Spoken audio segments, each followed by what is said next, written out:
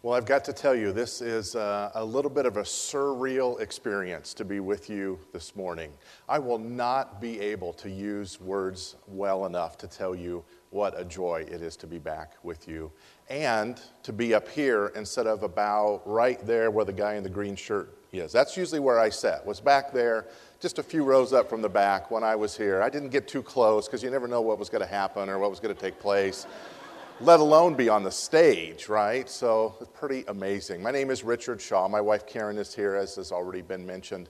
And you've got some material in the folder that you got. You heard a little bit from people on the stage.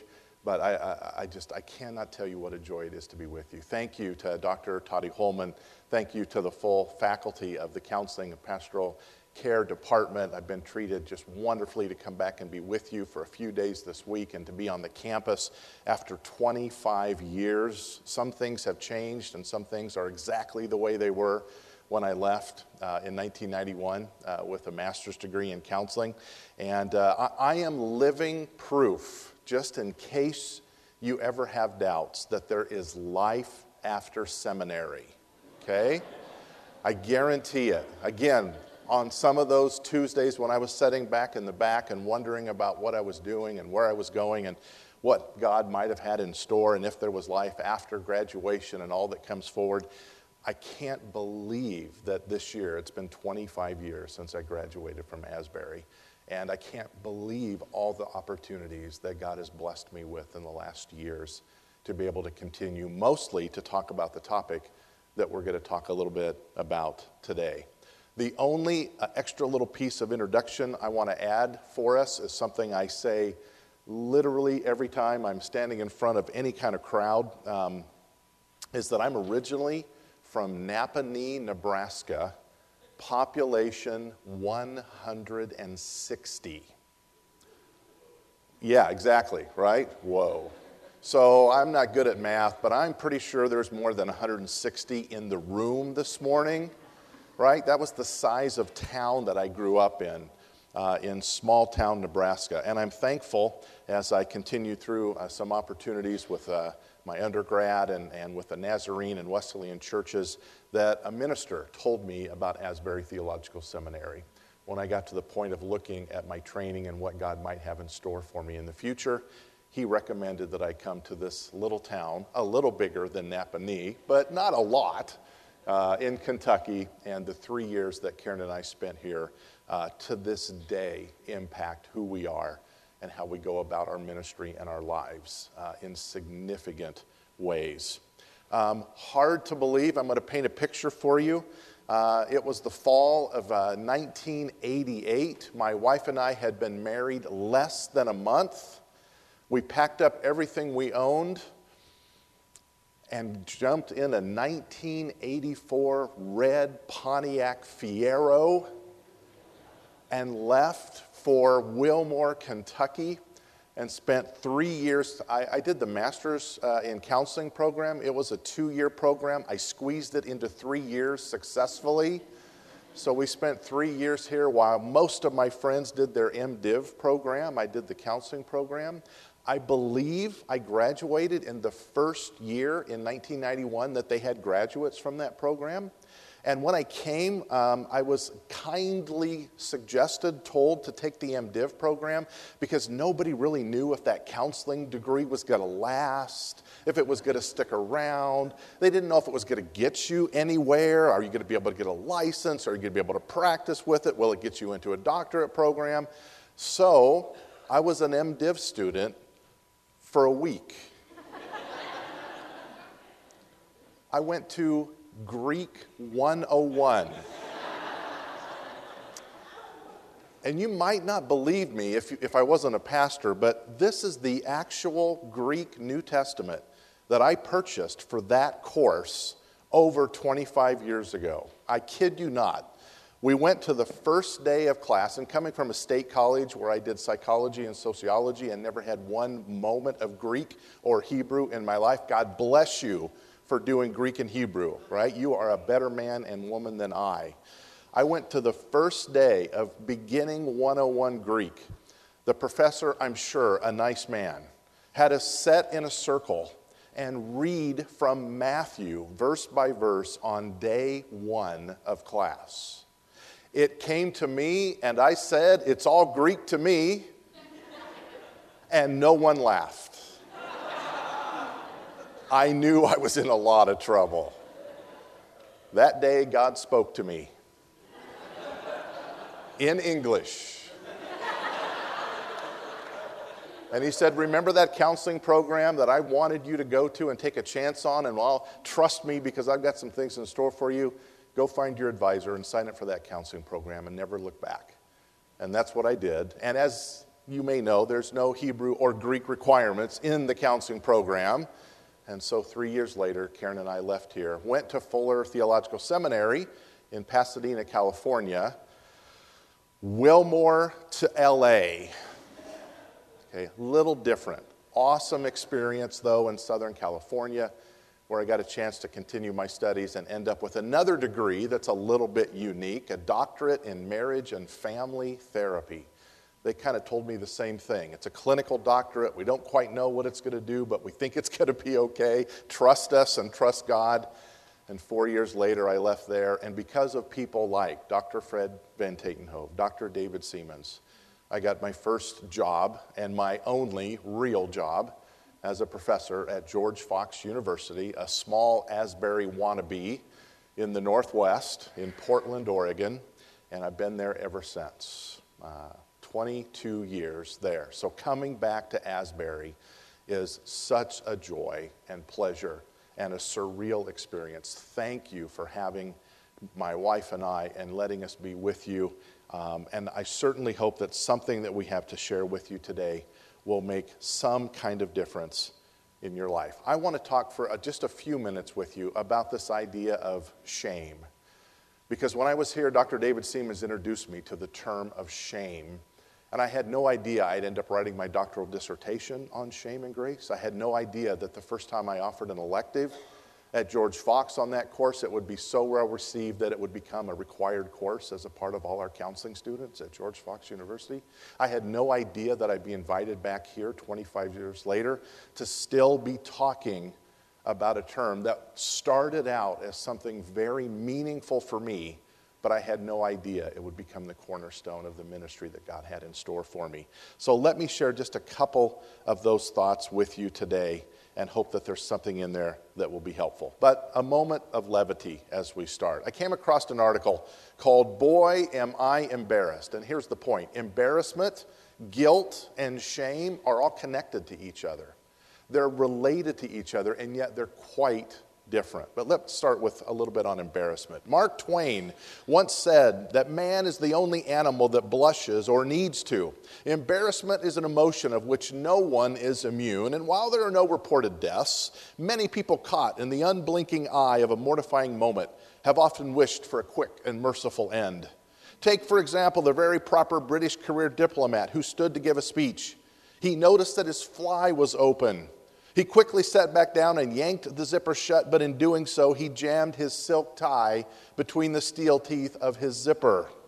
When he stood back up, he tightened his own tie around his neck. He began making gasping and wheezing noises. People thought he was having a heart attack. Eventually, somebody figured out what was going on, grabbed a knife, and cut the tie in half. But by now, all eyes were transfixed on the scene. Thoroughly flustered, the diplomat ran from the room with a stubby piece of dangling tie hanging from his fly and the rest hanging from his neck. Within hours, the entire diplomatic community heard the tie in zipper story. From that point on, wherever he was on official business, people would just gaze down at his fly and chuckle. He was eventually recalled home, where he waited for the memory of the gaffe to fade. Sources of embarrassment are everywhere. Open flies are notorious. Speakers lose their places in important speeches. Food becomes attached to our smiles. Toilet paper trail from our shoes. Our dentures slip. Our toupees slide. Our tongues constantly betray us.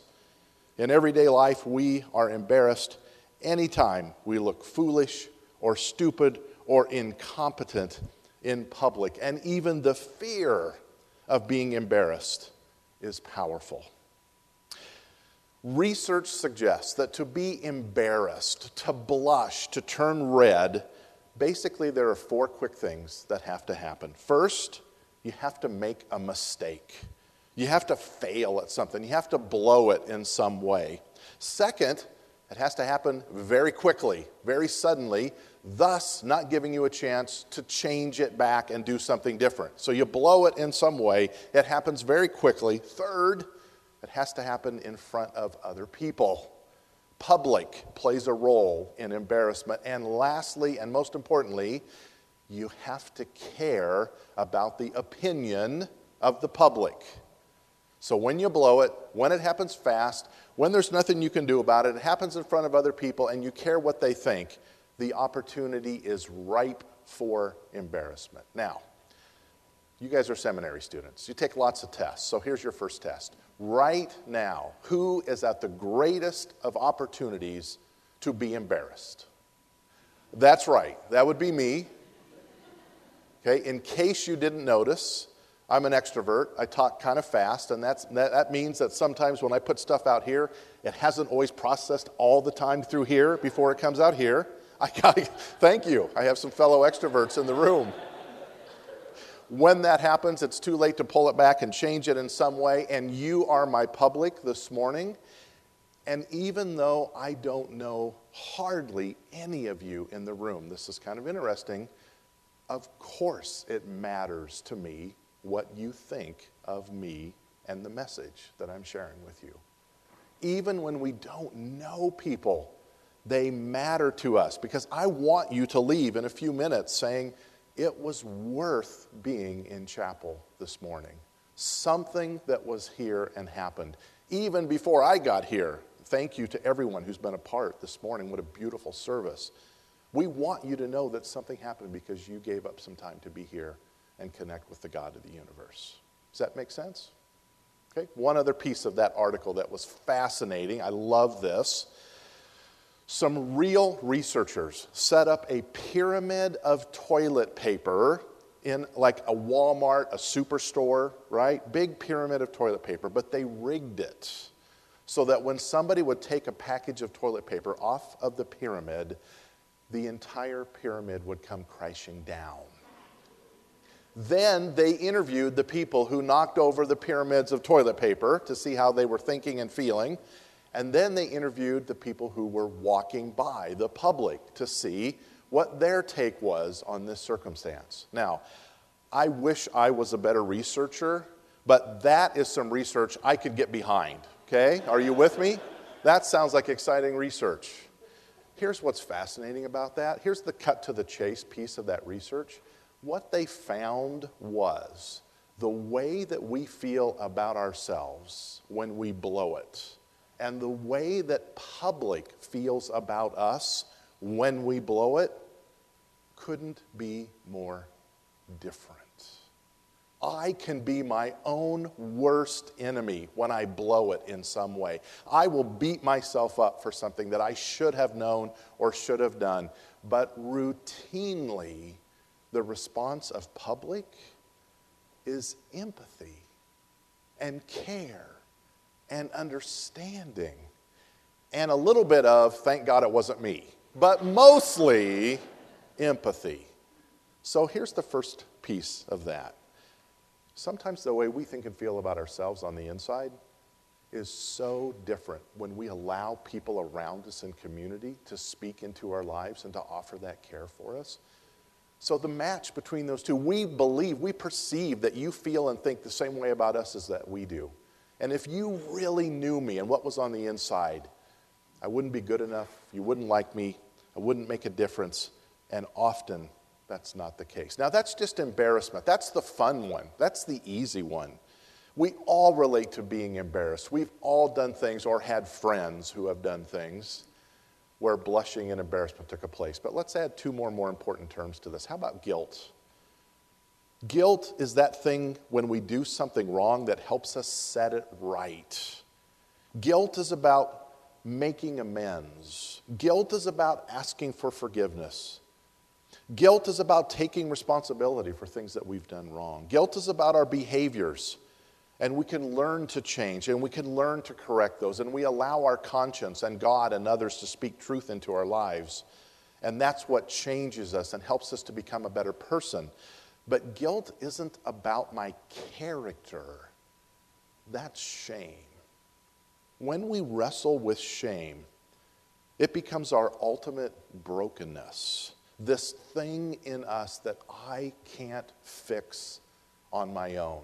We're no longer talking about being embarrassed and turning red. We're no longer talking about my conscience that corrects me and moves me forward deeper. We're talking about something that is our ultimate brokenness. Never being able to measure up. Never being good enough. Never perfect enough. Never wise enough. Never good enough grades. Never allowing for love and acceptance and grace and connection to overpower those places of how we might think and feel about ourselves. Shame blocks our interpersonal relationships. It cuts off intimacy. It separates us from others and ultimately from God. Shame is always believing that I have to earn right relationship. I have to work for relationship. Shame is an ever-escalating ladder that always has just one more rung on it. Shame is a lie from the devil, telling us we are never enough. And it is not what Christ tells us today.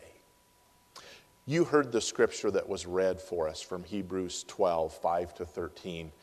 And so because I know that the time is going to go quickly here, I'm going to ask you as you reflect on that, I'm just going to highlight a couple of things out of that, make a couple of points, and then we're going to call it a morning. But I love this picture that's relational, and this is a parenting and caring picture that talks to us about how God relates to us and thinks of us as his dear children. I want you to keep that in mind, and I'm just going to highlight the very end of that because every time I share on this particular scripture, I never know exactly who's in the audience, and I never know what God's doing in your heart in these moments. But I've found over the years that literally these last verses often are the most potent for people in the room. So, take a new grip with your tired hands and stand firm on your shaky legs. Maybe there's somebody here today, and maybe the person to your left or to your right doesn't even know just how much your hands are tired and just how much it's all you can do to stand on your legs right now. The burdens that you're carrying, the inside struggles that you wrestle with between you and others, between you and God, you haven't even let other people that are the closest to you in your world into those places. And I'm here to tell you that God is here to support you and help you and make that grip new and strong and to firm up your shaky legs. And then what follows is mark out a straight path for your feet. Then those who follow you, though they are weak and lame, will not stumble, but will become strong. The first point is that we need to embrace God's training. Embrace God's training. You are here being trained in so many ways already on purpose. You're here to have your mind trained. You're here to have your heart trained. And you're here to have your hands trained. Because those are the three things that we work out of: our heads, our hearts, and our hands. Our thinking, our cognitions. You spend a lot of time in a place like that working on this. I know at this place. Your hearts, understanding your feelings, what God has done and given you inside deep. Connecting with people relationally with others. And then your hands, the hands of God, practically to be involved and make a difference in other people's lives. So first, as you reflect on this scripture, I want you to think about embracing God's training. We need to learn how to trust God, because when we're being trained and when we've been hurt and when shame has been a part of our life, one of the hardest things for us to do is to trust someone else. You know who I trust in? I trust in me. It's hard for me to trust you, and it's hard for me at times to trust God. Number one, embrace God's training in your life so that you can learn what it means to trust. The second item I want you to keep in mind is to take a new grip. Stand firm and then get a moving. Take a new grip. Stand firm and then get a moving. Hold on to God. I promise you, He's holding on to you. Because it's not just about you. It's in relationships and it's a part of community. And we do this work and God does a work in us, but it's not just for us. God does a work in you for you, and then He does it in you to give away to somebody else. When I first came to Asbury, and when I was introduced to the ideas of shame and grace, it was a language and words that made sense for me in my own life and my own background and my own family. And I assumed that it was just a work for me, something that God was doing in me, and I was thankful for that, and it made sense, and it released things in me in new ways that nothing else had before. And to think that that was going to become something of a topic and of research and for 25 years of work is unbelievable. What is God speaking to you about right now in this program at this time in your life? What's making sense to you? Where is He loosing things in you? Where is He freeing places? Where is He bringing relief and freedom? That work is for you, but it's not just for you. It's to give away now and in the future to those that He's going to lead you to.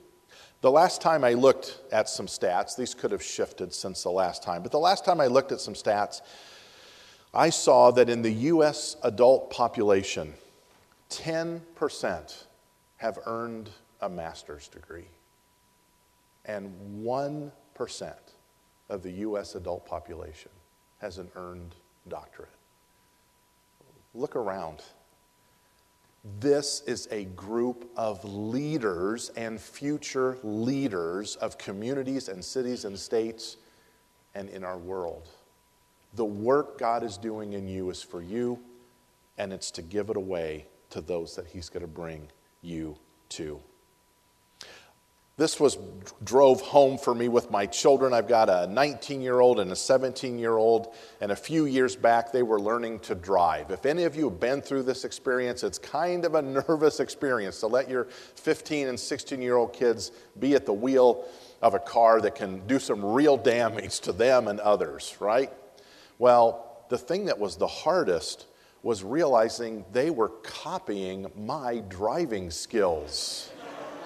That is very humbling. I was reminded of being a leader and of how they're watching me and doing the things that I did. So not only did I have to correct them, I had to correct my driving as they were learning to do that. Maybe that's a little bit what God's doing in our lives. He's doing correction in us while we see how that plays out. Third point, live beyond brokenness by putting your hope in Jesus Christ. We can live beyond the brokenness of shame because our ultimate hope is in Christ. Make no mistake, you cannot do this on your own.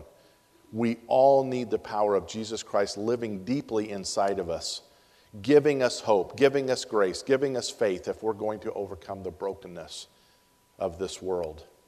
It's always amazing to me that Christ uses the very places of our greatest brokenness as the cornerstone of His ministry through us. There is no offense, no brokenness that is beyond the help and healing of Christ. We do our part, and God does His, and healing comes. You're probably familiar with Rick Warren, the senior pastor of Saddleback Community Church in Southern California. He's author of The Purpose-Driven Life. He had a church that started in his home in 1980 and now has grown to over 20,000 members. This story went out just a couple of years ago, but I want to share it with you in case you hadn't heard about it. Saddleback Community Church pastor Rick Warren received an outpouring of support from Christians around the world on Easter Sunday. This marked the second anniversary of his youngest son's death. Believers took to social networking sites to share heartfelt messages of love and hope for Pastor Warren, who requested prayer on April 1st via his Facebook page as he prepared to preach Easter services for 4 days straight.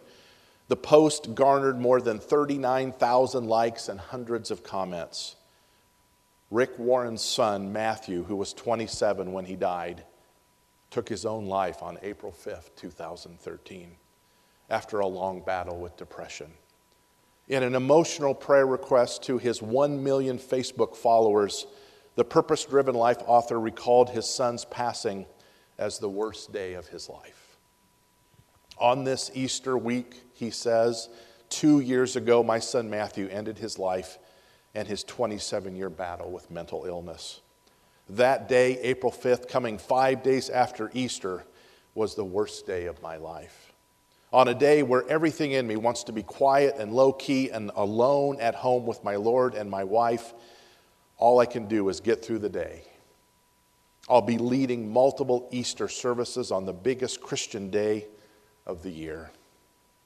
Although Matthew's death anniversary fell on Resurrection Sunday this year, the Southern California pastor celebrated Easter with his church because, as he explained, the resurrection is the unmovable hope that is steadfast and soothes and comforts the loss in my heart. Later, speaking at a pastor's conference in Baltimore, Maryland, Warren said that Matthew spent much of his time helping other people, and after his death, he said, I received some 30,000 to 35,000 letters of condolences from people around the world, including rock stars and prime ministers and even presidents. But the letters that meant the most to me were the letters from people that Matthew had led to Christ. And they said this, I'm going to heaven because of your son. After reading those letters, Rick Warren said that he realized in God's garden of grace, even broken trees bear fruit. In God's garden of grace, even broken trees bear fruit. And this made me think, maybe we're all just broken trees, bearing fruit because of the hope and grace of Jesus Christ. Kurt Bubna says in Perfectly Imperfect, it's the messed up that discover God in the middle of the mess. It's the weak that find strength in God. It's the sinful that recognize their need for God. It's the sick who realize they need help. It's the humble who forgive because they have already been forgiven. Maybe God expects you and me to struggle more than we do. Maybe he's not so surprised by the struggles of our sin and shame. Maybe we're the ones that are so surprised of that. So, Asbury, take a new grip with your tired hands. Stand firm on your shaky legs. Mark out a straight path for your feet. And then those who follow you, though they may be weak or lame, will not stumble, and they will become strong. God is near. He cares, and he can help. Through God's grace, you can live a life with shame no more. Let's pray. Father God, you are present with us here today. Thank you for that, and thank you that Jesus died for our sins to break through the sin and shame in our life, and thank you that this place and these people know that truth deeply. Help it to be re-understood in new and deeper ways for every one of us today, and then help us to proclaim the grace and hope and love and acceptance of Jesus Christ literally around the globe. In your name, amen.